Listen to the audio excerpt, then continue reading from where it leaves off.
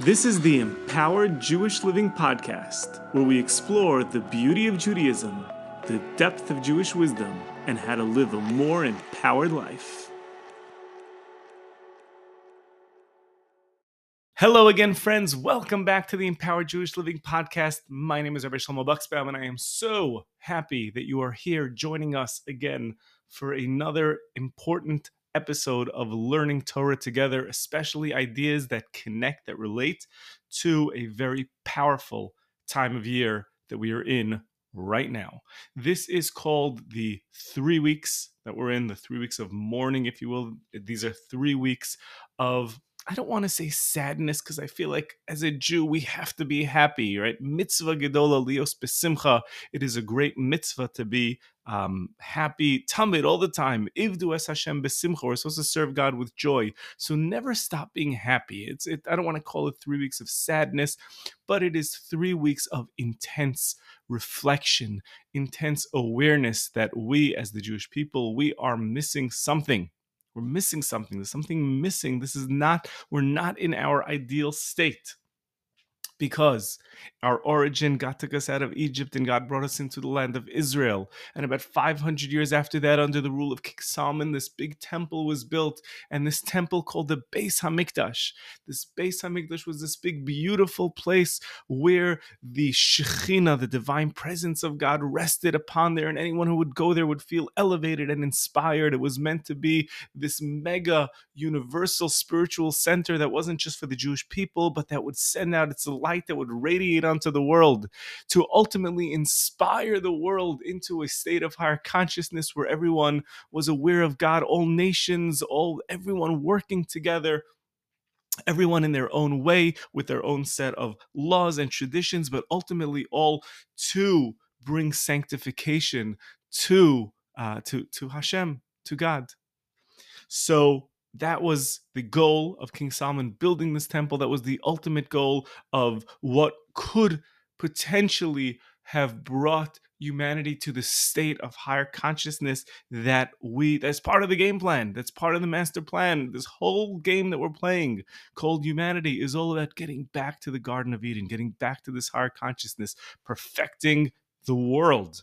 And that was the goal of the temple. And while the temple stood, at least early on, it had that impact. But slowly, because of the decline of the state of the Jewish people in Israel, ultimately, after a little bit over 400 years, the first temple was destroyed. After 70 years of exile, there was a second temple, never quite the same rulership. The Jewish people never fully had control of the land of Israel. We were always under either the Greeks or the Romans, or all sorts of different other kingdoms, and that had its effect. And ultimately, after a little bit over 400 years again, the second temple was destroyed, and that really closed the door, at least for that era, of being able to bring humanity to that state that we spoke about earlier.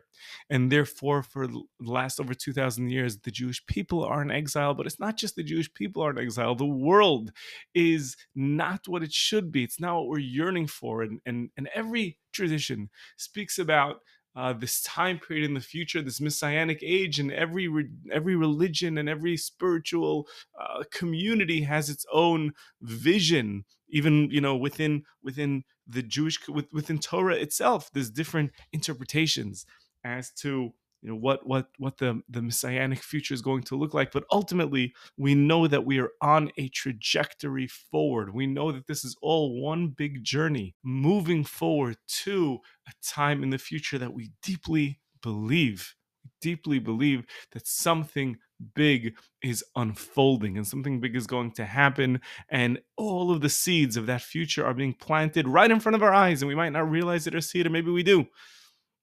But at some point, everything is going to fall into place. Everything is going to make sense. And there's going to be this beautiful picture of humanity that is in our future. But until we get there, we have to pray, we have to yearn, and we also have to reflect on the past and what could have been and what we don't have. So we dedicate 3 weeks of the year to reflect upon the temple, to think about the temple, to think about our less than ideal state. So in this podcast, what we're trying to do is try to bring the Holy Temple, try to bring the Beis Hamikdash into our own personal service of God. And specifically, we're working on prayer because our sages make many references to the fact that prayer today is what has replaced temple service.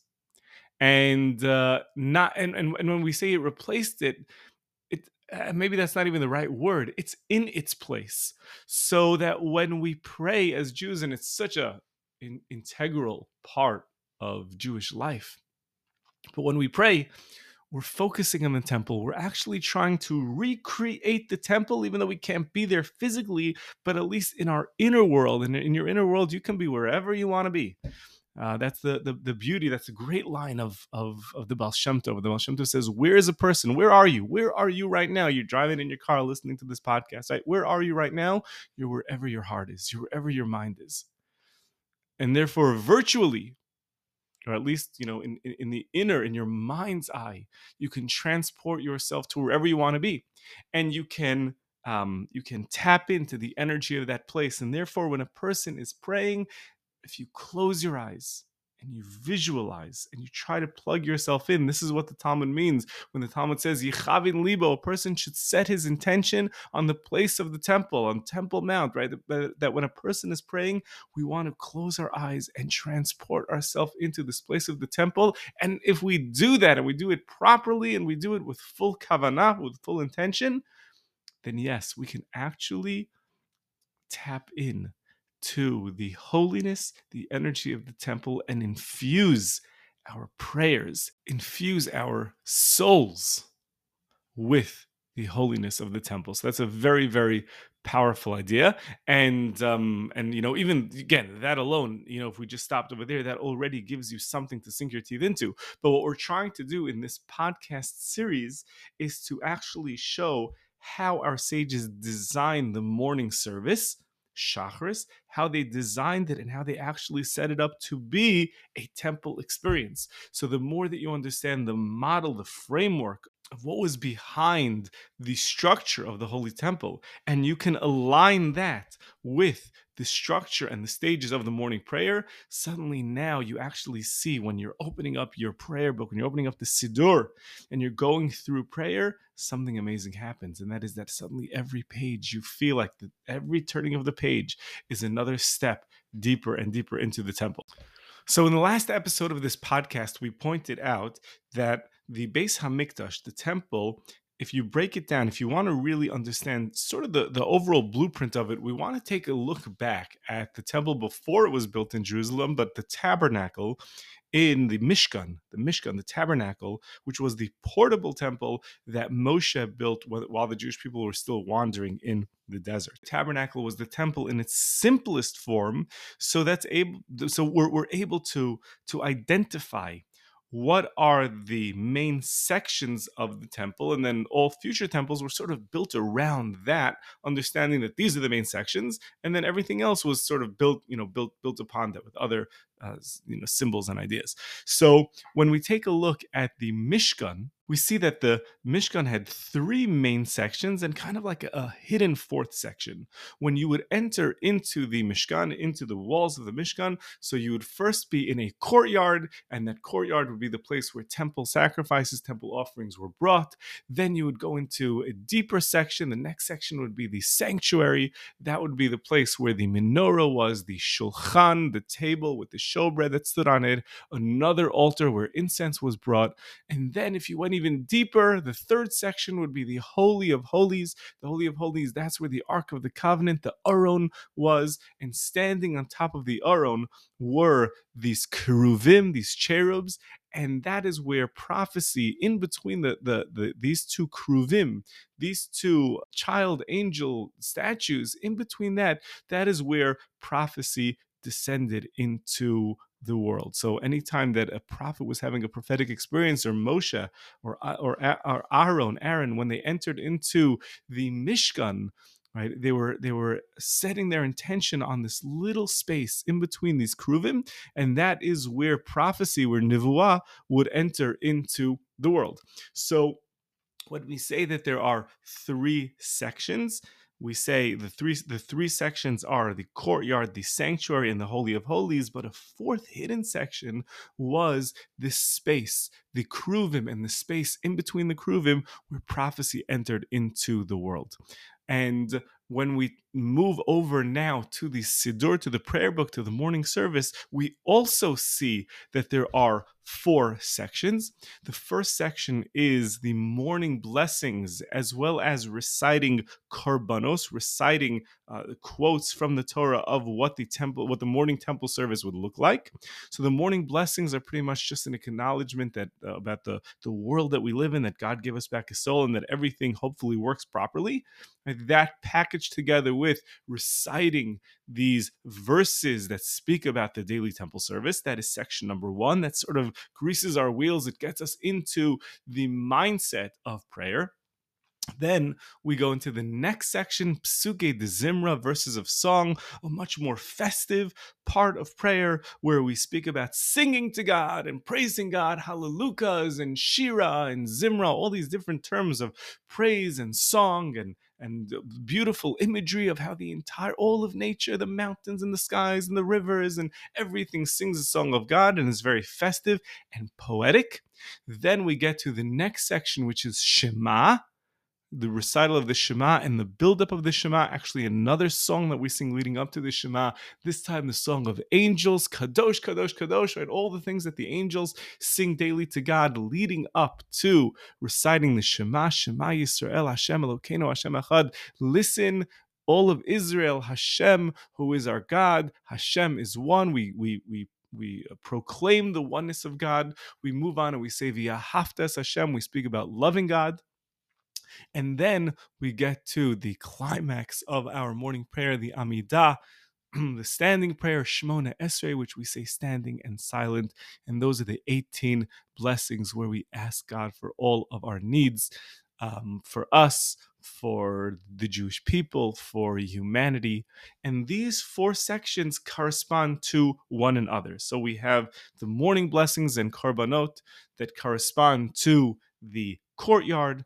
We have Psuke de Zimra, verses of song that correspond to the sanctuary. We have the Shema that corresponds to the Holy of Holies. And then we have the Shemona Esrei that corresponds to the place of prophecy that descended in between the two Kruvim. And as I mentioned last time, different commentaries line it up slightly differently, but that is the approach that we're going to go with.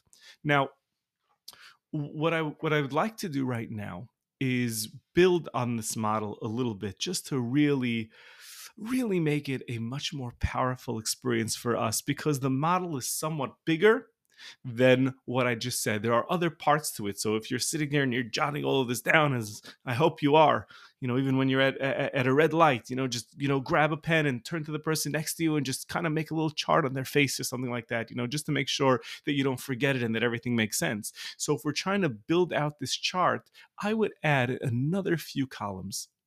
Because the beauty, whenever we're learning Pnimius HaTorah, whenever we're learning deep Torah ideas, we like to see interconnections between different things. That's the beauty of Kabbalah. Whenever you're learning Kabbalah or anything in Pnimius HaTorah, the deeper aspects of Torah, machshava, philosophy, what we like to see is patterns. We're always looking for patterns. This connects with this, and this is like this because this reflects this, right? That's when we see all of Torah and all of the universe as one big orchestra with everything in harmony.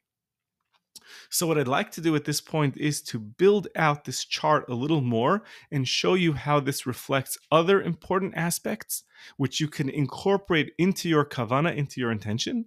And then maybe in the next and final episode of this series, we can actually walk through, we can actually open up the Siddur and maybe focus on specific prayers and show how it connects to the model.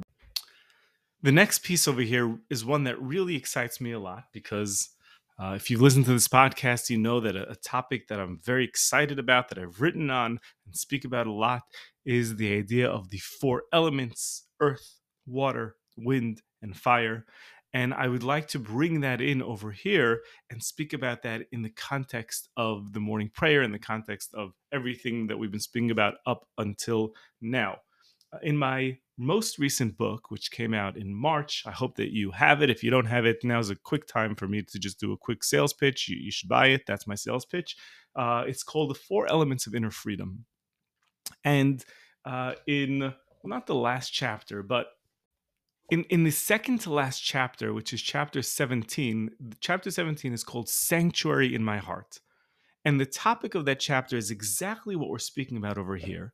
And that is that the Mishkan, again, the tabernacle, the Mishkan itself, when it was built, when God is commanding Moshe to tell the Jewish people to build this Mishkan, God says, V'asuli mikdash, make for me a mikdash, v'shachanti bisocham, and I'm going to dwell amongst them. And because of that, the commentaries see that the purpose of the Mishkan wasn't just to have a house where God would dwell, but that it would be a conduit so that God would dwell inside the person. So therefore, if you think about, if you're building this temple, if you're building this space that is supposed to be symbolic of the fact that God could dwell inside of a person, it would make sense as you're artistically creating this blueprint, as you're putting together the architectural plans, you want it to somehow symbolize what it means for God to dwell within a person themselves.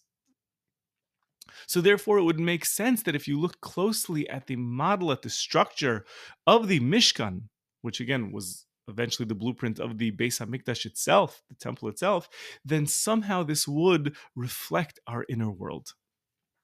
And that brings us to this beautiful idea that I love of the four elements. And that, of course, is that everything that exists in the physical world follows a pattern of earth, water, wind, and fire. Meaning that everything exists purely in its most physical state, that is earth. Right? So we are human beings having a human experience, worried about human problems like how do I pay my rent and eat food, and right, we're physical beings. But that is really on the sort of like the lowest level, if you will, of our consciousness, is our earth level of consciousness. But then we also have water inside of us, and our water represents our emotions, our ability, our desire to embrace pleasure, to have a life full of pleasure, to run away from pain, and all of the things that fall into our emotions, love and connection and joy. And that level of consciousness, when we move beyond just our physical existence, we are emotional beings. And that is the water aspect of our inner world. And then we get to the next aspect, which is wind. And wind is our intellect beyond our earth physical selves, beyond our water emotional selves. We have a mind. Wind are like the thoughts in our head. And because of that, we have a deep desire to grasp, to understand, to find meaning, to find purpose. Why am I here? What am I doing here? All of that is the wind element, our intellect. And finally, our fire element beyond all of this is our desire to matter, our will, our motivation, our ratzon, our desire. I want to be something. I know that I am here with a mission, with a purpose. So those are the four elements of our inner world: earth, water, wind, fire, that correspond to physical, emotional, intellectual, and will. And therefore, say the commentaries, that when Hashem says, V'asuli mikdash v'shachanti bisocham, make for me a temple, a holy temple, and I will dwell amongst them, the model of that temple is the model of this human being. And therefore, the four sections of the temple correspond to the four sections that are within the human being. The courtyard, which is where the animals were sacrificed, where offerings were brought. This whole idea of animals being brought as a way to awaken ourselves. Remember that the karbanos, the offerings, right? These were not like God is sitting up there and being like, hey, I'm hungry now. What can they give me to eat? I'd like a good steak. These were all spiritual practices. Everything that was done in the temple was meant to elevate us. How that works, obviously, is difficult for us to understand because we're not there. and it's hard for us to see how, bringing a sacrifice or bringing incense or lighting a menorah. Well, maybe we can see with lighting a menorah because we do it, but all of these, we do it on Hanukkah, but all of these things were meant to elevate us. So therefore, when they would bring daily sacrifices, offerings, this was a powerful experience of awakening, of spiritual awakening, spiritual elevation. And as we know, the nefesh habahamis, the animalistic aspects of ourselves are most connected to our physical body. So therefore, this first section, the courtyard, corresponds to the earth element of ourselves, the physical aspect of ourselves. That's actually why the altar itself was called the Mizbeach Hadama. The earth altar was made of earth, or at least earth was inside of it. That's how it was held. That's what gave it its mass. Because the first section, the courtyard, corresponds to our physical aspect, our earth aspect. Then the second section, which we said is the Heichal, which we said is the sanctuary. That's where the menorah was. That's where the showbread was. Before we would enter into there, the Kohen, the priest, would actually have to wash his hands, wash his legs in the water basin. The second section, the sanctuary, corresponds to our water element, our emotion.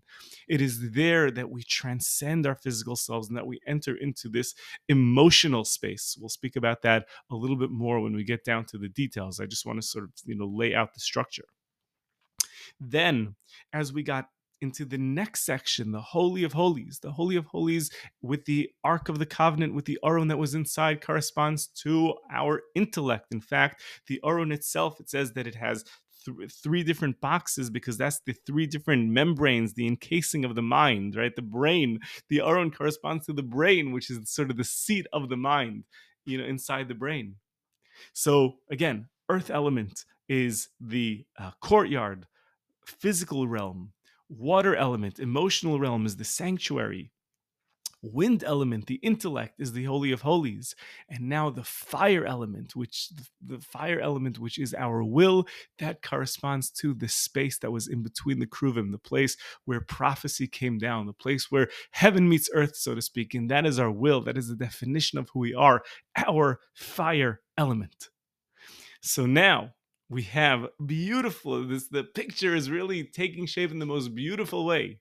So now when we pray, what's happening over here when we pray? Something amazing is happening. Now, not only as we move from morning blessings to Psukei de Zimra, to Shema, to Shemona Esrei, not only are we going deeper and deeper and deeper into the temple, but something else is happening on top of that, and that is we're going deeper and deeper and deeper into ourselves. We're rising in our consciousness, moving from our earth element to our water element, to our wind element, to our fire element, moving from our place of physical to emotional to intellectual to just pure will, pure desire. And that further shows us how to maximize and make this prayer journey absolutely beautiful and absolutely inspiring, because these are the things that we could think about as we're going through prayer, how we can go deeper and deeper and deeper in. One final deep idea just before we finish up, and like I said in the last episode, we'll take this and we'll work on some of the details of this, but one final idea. Just let's add one more column, which we can't speak about too deeply, but I think it's important to know. The same way we said that the temple is a reflection of man, it is also important to know that within Kabbalah, man itself, we are created when Adam Harishon, when the first man is created, God says, let's create man in our image. And therefore we say that man is created B'Tselem Elokim, in the image of God. And that means many, many different things. But one aspect of that in Kabbalah is that because we know that Hashem, God is really omnipresent, and there's nothing that we can even really do to speak about God or to try to grasp God. But the entire foundation of Kabbalah is a system where God interfaces with the world by concealing himself and really creating these levels of concealment, these levels of clothing, that through all these clothing, through all these filters, now suddenly God's presence can be felt for us extremely powerful, in an extremely powerful way, but in a way that we can digest it. And Kabbalah speaks, when Kabbalah gives names to these filters, to these clothing, or what Kabbalah calls olamot, different spiritual worlds. And Kabbalah speaks about how God unfolds, this presence of God filters itself into this world in four different levels. The first one is called Atzilut, just pure divine emanation. And then it goes into Bria, the world of creation, where suddenly there is somewhat of an existence that can somewhat feel independent of just being part of God. And then Yitzira, formation. And then Asiya. Asiya is the physical world that we live. So these four filters, these four olamot, is how God slowly conceals himself, in order that now we can feel his presence, that we could relate to God without just being blown up by the magnitude. Atzilut, Bria, Yitzira, and Asiya. And therefore, Kabbalah says that when man is created, our highest level, our will, our fire element, corresponds to the level, the spiritual world of Atzilut. And then our mind, our intellect, our wind level corresponds to the level of Bria. And then our emotions, our water element, corresponds to the spiritual world of Yitzira, of formation. And finally, our physical world corresponds to the physical space that we're in, that is called the world of Asiya. And therefore, in the Kabbalistic prayer books, we find that as they're going through prayer, not only are they thinking about the journey into the temple and the journey inside of us, but they're also looking at it as this journey of elevation, moving from the lowest realm of Asiya, as we say the morning blessings, into the world of Yitzira, as we say the Psuke de Zimra, into the world of Bria, as they say the Shema, and then into the world of Atzilut when they say the Shemona Esrei. So again, it's another column. It's certainly a very, very far reach beyond probably where all of us are. But again, it's something good to have in mind, because all of these things, even if we don't feel that we're on that level, just an awareness that this exists, just an awareness of this beautiful picture, man being a reflection of the spiritual worlds, the temple being a reflection of man, prayer being a reflection of the temple, that is a reflection of man, that is a reflection of the spiritual world. Once we enter into prayer with this big picture in mind, suddenly everything is so much more exciting and so much more meaningful, and it really can inspire us to feel close. And you space out in prayer, that's fine. You slowly focus your attention back and remind yourself, 1 second, I'm standing where I'm standing, wherever it is, trying to reach for this highest place. So I hope that this makes sense. I hope that you're jotting this down. We'll have one more episode. Hope to release it next week. Wishing everyone an inspiring day, and I hope that this is already having an effect on your prayer. Reach out. Let me know whether any of this makes sense to you. Let me know if you're loving this. Let me know if you're not enjoying this, if you're confused. And of course, if this is meaningful for you, please, you know what to do. Think about someone else that you're trying to inspire, someone else in your life, and send them an email and let them know, hey, I think you should listen to the series, because maybe something here will help you as it has helped me. Thank you all. Wishing everyone an inspiring day. Thank you so much for listening. I hope that you'll subscribe to the podcast, and you can always go to rabbishlomo.com for more great content and resources, and to connect directly with me.